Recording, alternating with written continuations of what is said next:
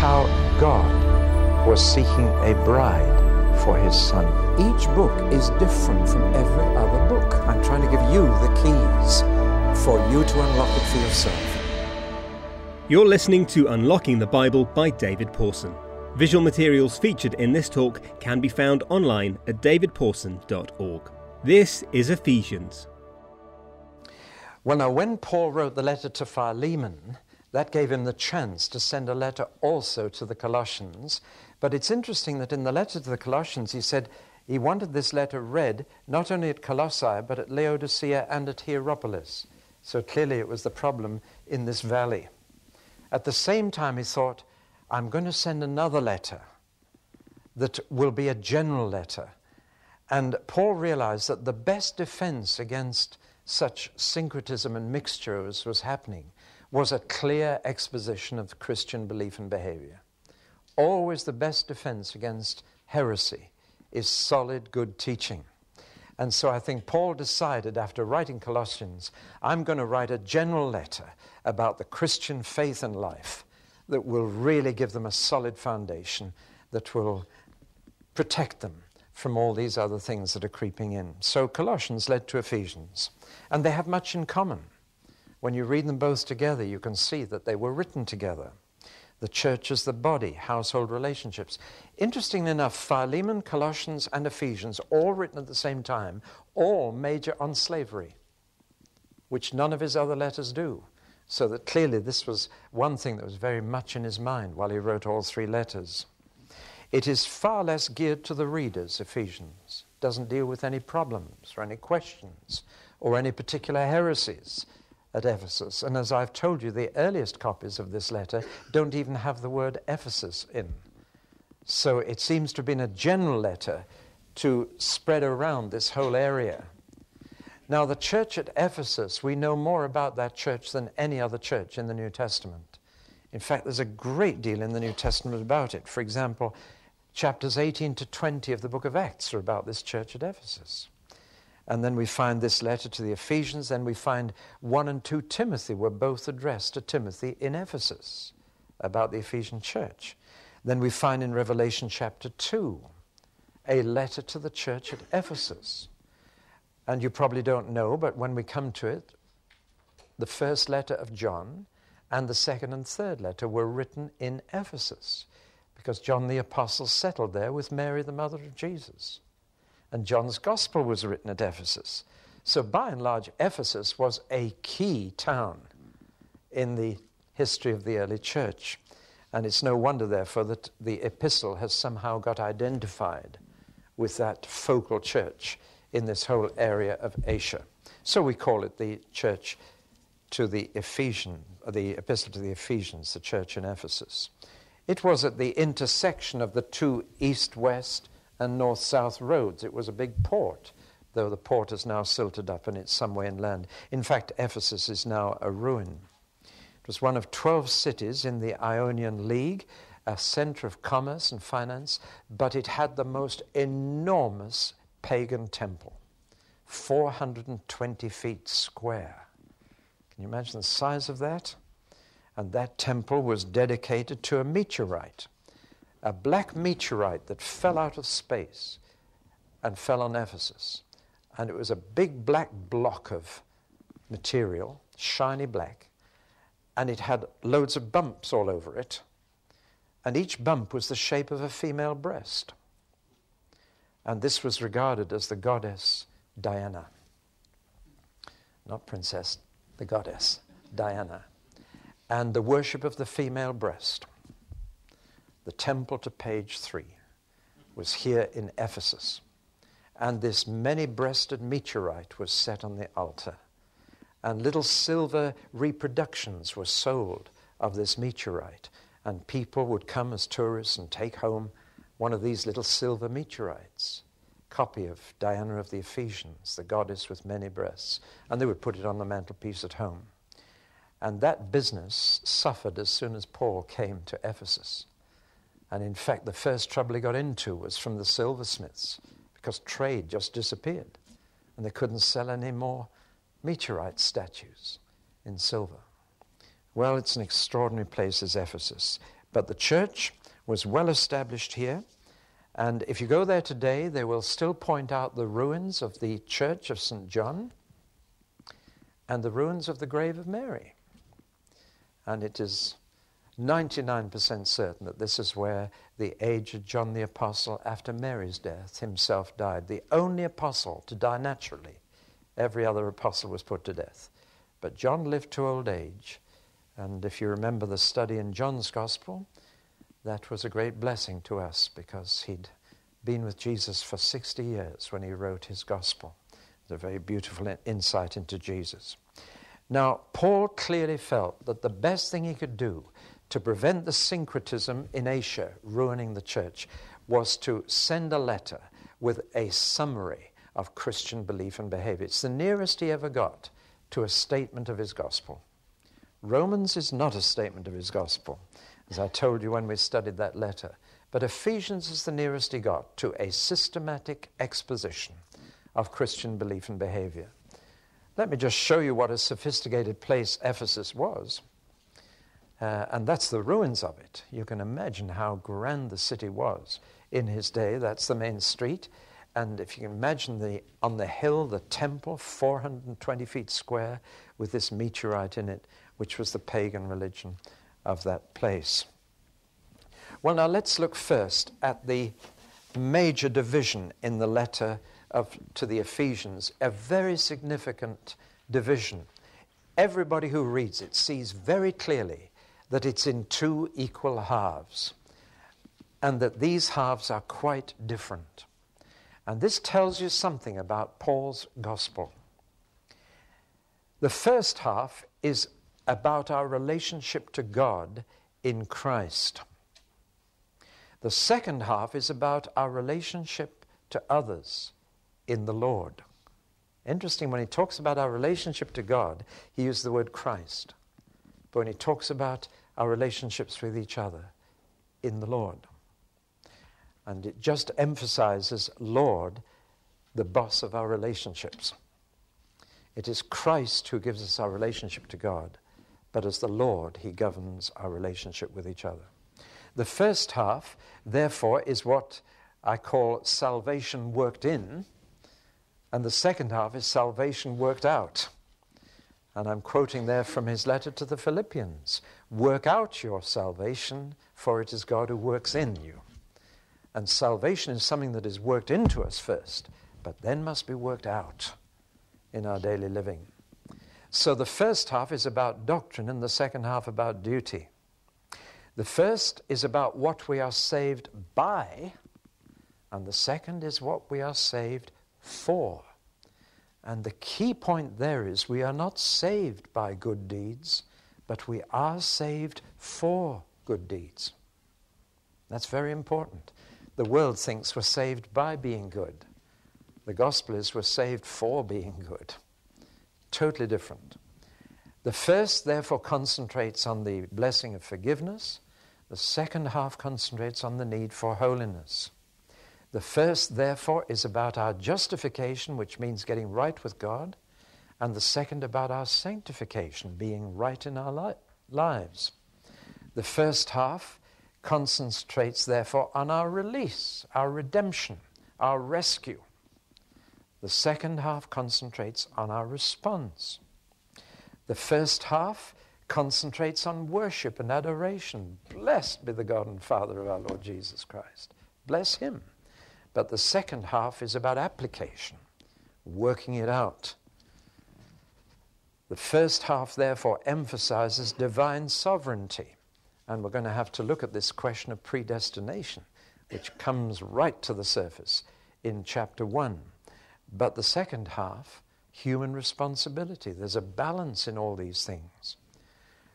The first half concentrates on God's purpose and his power. Those are the two key words in the first half. What God intends to do and the power he has to achieve that purpose. But the second half concentrates on our walk and our warfare.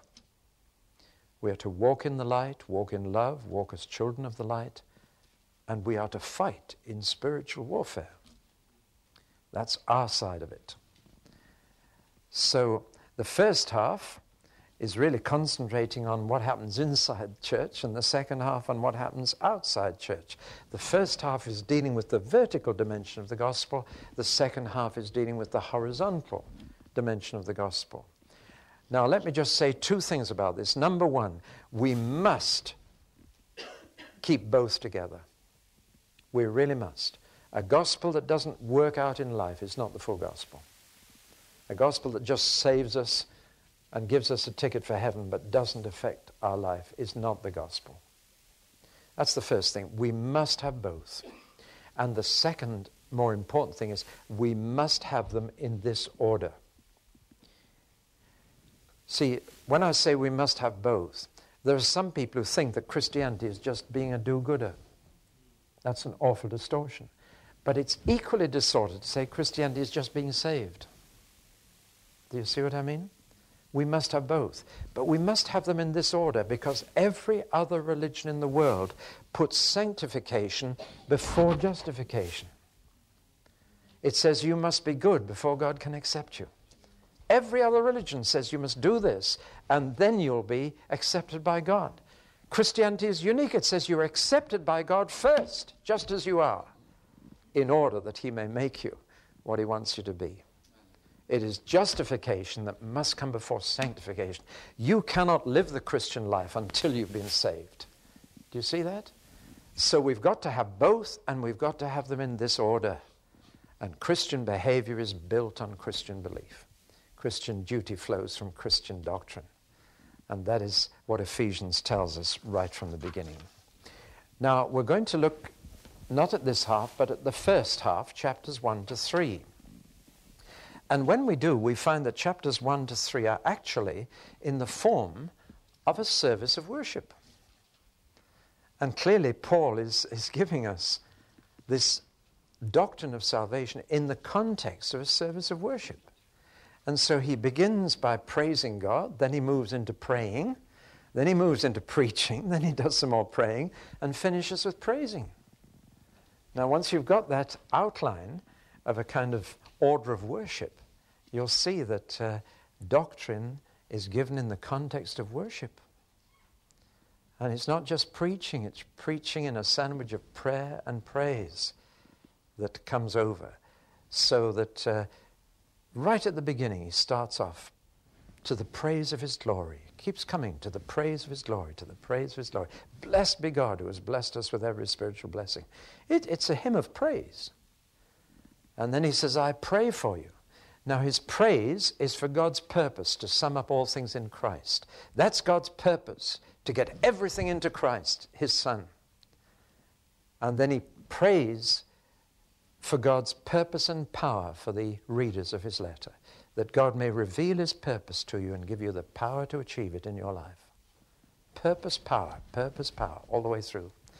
Then he enlarges in a kind of sermon that has 3 points on God's power and purpose as revealed in, number one, as revealed in Christ. God's power and purpose has raised up Christ over all. And then he said God's power and purpose is seen in raising up Gentiles and enabling them to rejoin his people. Those who are far from Israel are now citizens of Israel. And the middle wall of partition has been broken down between Jew and Gentile. You know that part. I want to show you something. There it is, I think. Some years ago, archaeologists were digging in the temple ruins of Jerusalem, and they found this stone. It's a lump of limestone, and there was lettering on it, and the lettering was picked out in red paint. And when they deciphered the lettering, it said, whoever is caught doing so will have himself to blame if death ensues. And this was the stone in the temple of Jesus' day on the middle wall of partition between the court of the Gentiles and the court of the Jews. And the death sentence was on any person, a Gentile who came beyond that wall, or anybody who brought a Gentile beyond that wall. And that's why Paul was arrested. Do you remember? He was accused falsely of having brought a Gentile past that warning notice. In fact, though he hadn't done that physically, he'd done it spiritually all over the world. Because that's what his preaching was doing. He was bringing Gentiles into the Holy of Holies. And that's the purpose of God, to bring the whole world into the holy place. So that's a little background to Ephesians 2. You see, you read a phrase like the middle wall of partition, it doesn't sort of speak to you, does it? But when you see the death notice like that, boy, it comes home to you. And Paul is saying you can come right in now to God through Christ. And his purpose is revealed in Paul being raised up. So the three examples of God's power and purpose are Christ, raised up to reign over all, the Gentiles raised up to rejoin his people, and Paul being raised up to reveal this mystery that God wants one people, Jew and Gentile, in Christ. And he wants the whole world to be summed up in Christ. So Paul then prays, this time not for his purpose and power for his readers, but for his power and purpose, that they may know the power of God, who is able to do exceeding and abundantly above all that we ask or think. And then he just has to finish up by praising that power, this God who can do far more than we can ever imagine. It's a service of worship. And you can see the outline of praise, prayer, preaching, praying, praise. Maybe you've never seen that as you've read it through, but that first half of Ephesians, you could well base a whole service of worship on it and just go through. But the theme of the whole thing is God's power and his purpose. Begins by praising God's purpose and finishes by praising his power. And it's all God's great power and purpose, his intention, and the power he has to fulfill that intention so that nothing can stop God doing what he intends to do. That's his sovereignty. Well, now that's a rough outline of 1 to 3. Let's have a look at the outline of chapters 4 to 6, which are totally different. And this time it's concerned with our response, what we do after we've worshipped, what we do after we've come to realize all that is true in chapters 1 to 3, how it affects our lives. And the first thing we're called to do is to walk. You can jump in the Spirit, you can leap in the Spirit, but what God is looking for is people who walk in the Spirit. And walking is not so spectacular as leaping and jumping, is it? But walking, it's a funny thing really. You lift up one foot and you put it down about 18 inches in front of the other, and then you lift the other one up and you put it down in front of this one. So what's so important about that? Walking is taking one step at a time in the right direction. That's all. It's not very spectacular or sensational, but God is looking for people who will walk in light, walk in love, walk in as children of God. It's our walk that matters, not our leaping and jumping. There's a place for that, but it's the walk, the step-by-step journey. See, Christianity is a journey, it's a pilgrimage, it's the way. That was the first name for it, the way. And that's the name of Christ, I am the way. So, he says there are 8 things we're to walk in. To walk in humility, because that is the secret of unity. You cannot have Christian unity if you don't have humility. Wherever there is pride, unity is broken. The first thing that we're called on to walk is humility. And when you realize what God knows about you, boy, you walk in humility. Now, I got upset at one stage because lies were being told about me. And there were closing doors of ministry. That was about 7 or 8 years ago. And I was upset because doors of ministry were closing. I went to God and I had a good old bind about it. And do you know what he said to me? He said, David, the worst they can say about you is not as bad as the truth. And you know, I burst out laughing. I told my wife, she burst out laughing too. Boy, did it relieve me. And then he said, but I still love you and I still use you. See? So whenever I hear a lie said about me now, I say, well, thank God they don't know the truth. You see? And Jesus does know the truth. He knows everything about you, and that keeps you humble. Because he knows. Walk in humility. It's so easy for us even to... let me quote a little poem.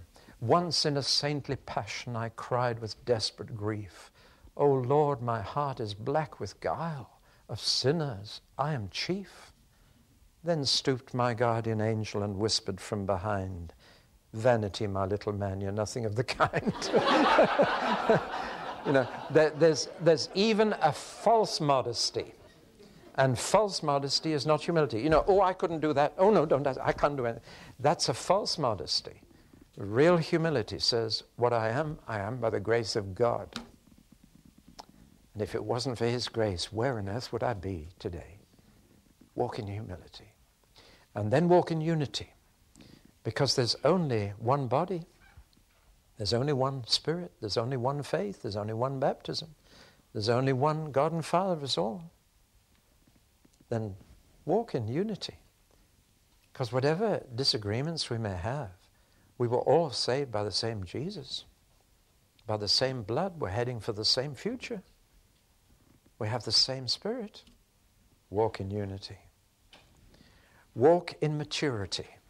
He goes on from unity to growing up to the full stature of Jesus Christ. And that's why God has given us apostles and prophets, pastors, evangelists, teachers. He's given us all these gifts to build us up so that we might mature and grow up. And one of the signs of growing up is that we come to unity of the faith. The basis for fellowship is not unity of the faith, but unity of the Spirit, until we attain the unity of the faith. Now, too many evangelicals have made doctrinal agreement the basis of unity, and therefore criticize some of us who have fellowship with, say, Catholic charismatics. But the basis of unity is one Spirit. And when I meet someone who's been baptized in the same Spirit as I was baptized in, I have fellowship with them. We may not yet have achieved the unity of the faith. That'll come with maturity. So Paul says, maintain the unity of the Spirit until we all attain the unity of the faith. The goal is to believe the same thing. That's not the beginning, it's the goal. You get it? Whenever you meet someone in whom the Holy Spirit dwells, they're part of the one body of Christ. Even if they've got a bit mixed up doctrinally, you may not have got it all right either. You may still have to unlearn a few things you thought were the truth. Until we all attain to the stature of Jesus and the unity of the faith and are no longer tossed about with every wind of doctrine. Walk in integrity. Chapter 5 begins a list of moral integrity. Don't crack dirty jokes. It's as practical as that. He says that in the middle of that chapter. An integrity of character that doesn't let yourself down. Walk in charity with each other. There's that note again, forgiving each other as Christ forgave you. Christians are charitable and tolerant. They're not tolerant of error or sin, but they're tolerant with each other and charitable towards each other. Walk in purity. Go on being filled with the Holy Spirit, he says. Walk in purity of motive, purity of heart. And I've added docility. Trouble is, all these words, servant, servile, subservient, have become dirty words, haven't they? But there is a submission, submitting to one another in Christ, that is a beautiful sign of maturity. Walk in docility. Again, he mentions the three: wives towards husbands, children towards parents, slave towards masters or employers. Be willing to submit. But then comes the other side of it, to walk in responsibility. And it's here that he says some things to husbands which are very challenging. Husbands, love your wives as Jesus loves the church. Yeah? My wife has said to me more than once, when you submit to Christ, I'm happy to submit to you. See? That's the responsibility side. And husbands, parents, and employers have the responsibility towards those who put their lives in their hands. It's a very practical walk. It's not spectacular. Walking is one step at a time, day by day, stepping in the right way.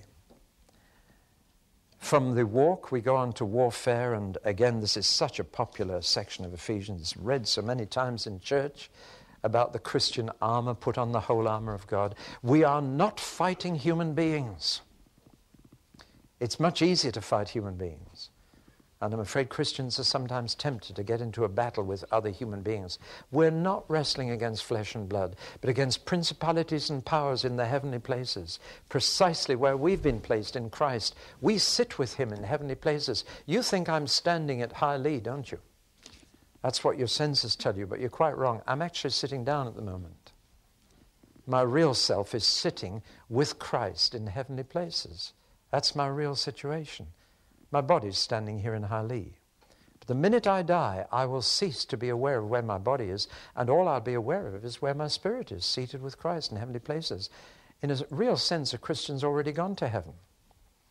But his senses keep telling him that he's on earth, so he forgets it from time to time. But he has blessed us with every spiritual blessing in heavenly places and made us sit with him in heavenly places. That's where we really are. You're not sitting in High Lee, you're sitting in Christ. That's your real address.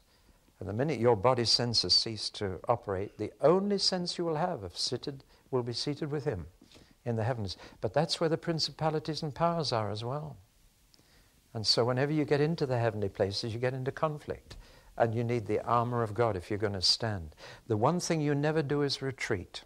There is no armor for your back whatsoever. So you never turn your back. You never retreat. You may not be able to walk at times, but having done all else, you stand. And you never take a backward step. Jesus said if you turn back, it's like a man plowing, turning back. You can't do that. No retreat. So there's armor for your front, but none for your back. I find that very interesting. You stand, above all you stand, and you put up that shield of faith. Actually, the shield he refers to was a wooden shield covered with leather, very soft wood. You think, well, what kind of a shield is that? The Roman soldiers used it because fiery darts that came plunged into the wood and were extinguished. And all the fiery darts, the evil one, are absorbed by the faith that you have and extinguished by that faith. Every piece of that armor is significant. You need your head covered. You need your heart covered. You need to pull yourself together and have a tight belt from which hangs your sword. And it's all there. And your feet shod with the preparation of the gospel. So the warfare, we need armor, and we not only need protection, but he says above all, praying in the Spirit.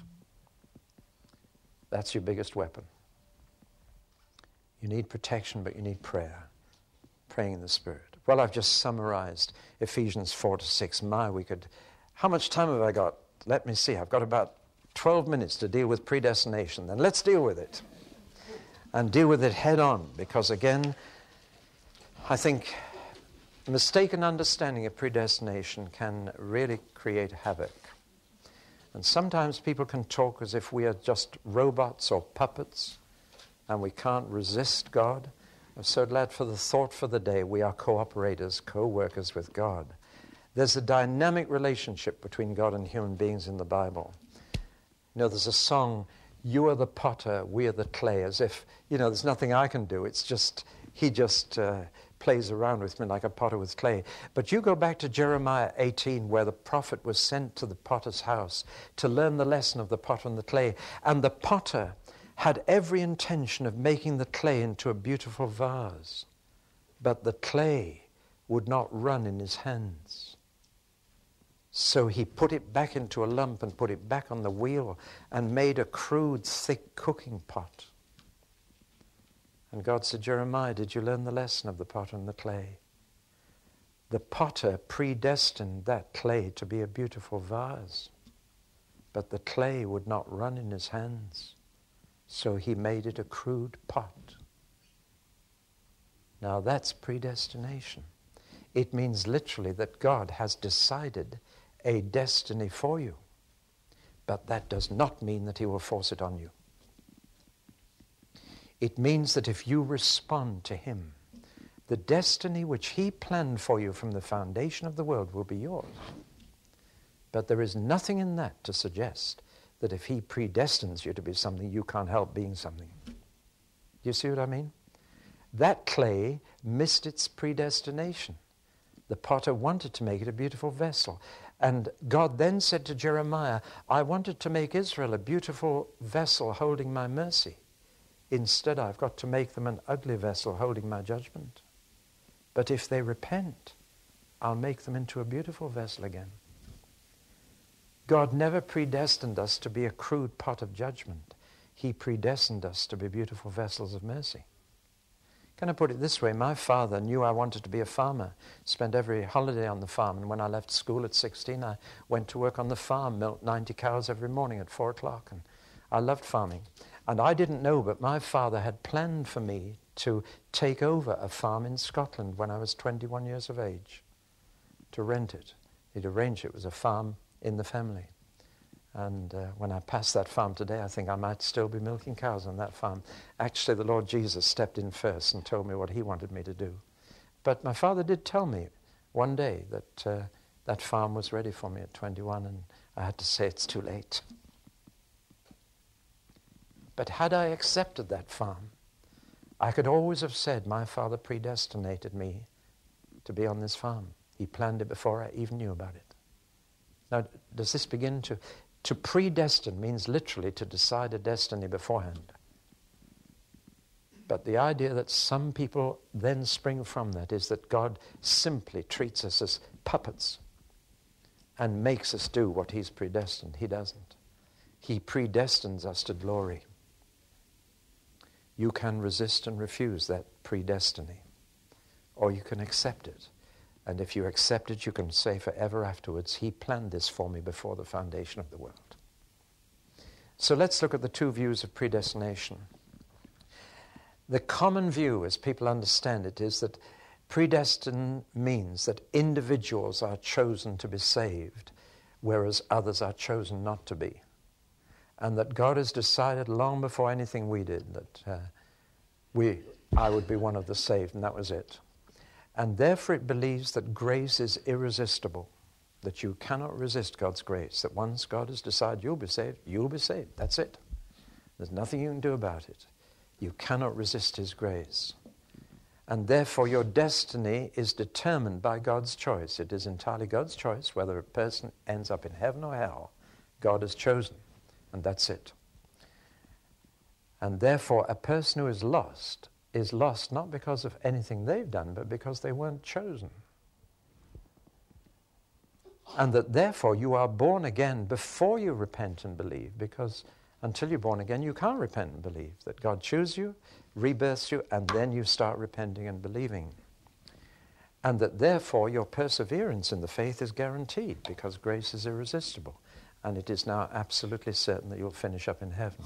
That's the common notion of predestination. It's often associated with a man called Calvin. Actually, Calvin didn't teach that. It was his successor, a man called Beza, who taught it. And many people get quite confused between Calvin and Beza and call it Calvinism. Actually, Calvin taught in his institutes that you can lose your salvation. So it's a great pity. He's often labeled with a view that wasn't really his. But that's another story. If you study predestination in the Bible, it is not so much that you're chosen for salvation, but that you're chosen for service. It is not so much your privilege as your responsibility to be one of the chosen people. You're chosen for service. Furthermore, the emphasis is not on the choice of individuals, but on the choice of a people, a chosen people, an elect people. Furthermore, if you study it carefully, grace is not irresistible. It can be resisted. It's conditional on your faith. If you believe, if you continue in the faith. Next, your destiny, therefore, in heaven and hell is not dependent on God's choice, but on yours. Whether you choose to respond to his grace or choose to resist it. Next, we are born again after repenting and believing, not before. That it is because we've repented and believed that God can give us new life in Christ. Next, that your perseverance is something that is required rather than guaranteed. That you persevere, that you abide in the vine, that you become an overcomer, that you stay in Christ, that you go on believing. This is not salvation by works, but salvation by continued faith. And that's an important emphasis to make. Well, this is often associated with a man called Arminius, and people often dismiss this view as Arminianism without ever having read Arminius. I've just been working through his works, a Dutchman, and that man really was such a godly man that no one ever dared to disagree with him during his lifetime. They only attacked him after his death. He lived such a godly life. And when you read his writings, I'm not ashamed to be associated with that man. But the important thing is not whether you're a Calvinist or an Arminianist. What is important is, what does the Bible say about this? I believe in predestination. I believe God predestined me to be what I am. I believe he settled the issue that he wanted me in heaven before I even knew he existed. And he loved me before I loved him, and he chose me rather than I chose him. Having said all that, I believe that it was because I didn't resist his grace and received it and go on believing that I shall finish up in that celestial city. Now, I just share that with you because a lot does hang on it. There is a very naughty cliche which has been widely diffused called once saved, always saved. That's a horrible phrase. Apart from anything else, what does once saved mean? I'm being saved. I've still got a lot more that I have to be saved from. I'm being saved. We are being saved. Salvation is a process, not an instantaneous miracle. And therefore, like others, I'm waiting for his second coming, when he will bring salvation to those who are waiting for him. That's when I'll be once saved, because all of me will be saved then, including this old body. Now, I just share that with you. I don't want to divide from you over this. I don't think we should let this spoil Christian fellowship. But I believe that that kind of predestination creates havoc in people's thinking, because it really undercuts this dynamic relationship between the clay and the potter. The potter decided he wanted to make me a beautiful person like Christ. He predestined me for that. He decided that long before I was born. But then when I was 17, he touched my life with his grace. And I could choose then either to resist that grace or to accept it. And in accepting it, I accepted his predestination of me. That's what I mean by a dynamic relationship. And the one thing it doesn't do, that concept doesn't ever say that God didn't choose others to be saved. Because my Bible says God desires all men to be saved. And if he desires it, what is stopping him doing it? Other than the refusal of people and those who resist his spirit. I find right through the Bible you can grieve his spirit, you can resist his spirit. The first Christian martyr accused his executors, you always resist the Holy Spirit. It is possible to resist even God. That does not make God weaker than me. God, in his incredible love, has made himself vulnerable to our refusal. That's the amazing thing. That God will never force anyone to be his child, and never force anyone to go to heaven, and never make anyone a Christian. But by his prevenient grace and predestinating love, he has decided a destiny which he wants every man, woman, and child to have. And he's prepared that for those who love him. Well, to me, it's not so much a matter of doctrine, but of dynamic and of experience. I know that he chose me before I chose him. I know that he decided all this before I ever even knew about it. But I knew also that I have the terrible capacity to refuse to be what God wants me to be. I want to be that. Let's pray. Father, we can get so bogged down in doctrine and theology, but we want to praise you that you are God and that you chose us in Christ before the foundation of the world. Thank you for the day when you stepped into our life and your grace became a real experience. We thank you for enabling us to repent and to believe, and that we didn't resist that. We give you the praise and the glory. We thank you that you're going to sum up all things in Christ, and that your power will achieve your purpose, and that you've called us to be part of that purpose And we gladly and willingly surrender to your grace and to your Spirit, that you may be all in all, and that we may praise you forever when our salvation is complete, when Jesus returns for his name's sake. Amen. You have been listening to David Pawson's Unlocking the Bible. Visual materials featured in this talk and other free resources like this can be found online at davidpawson.org.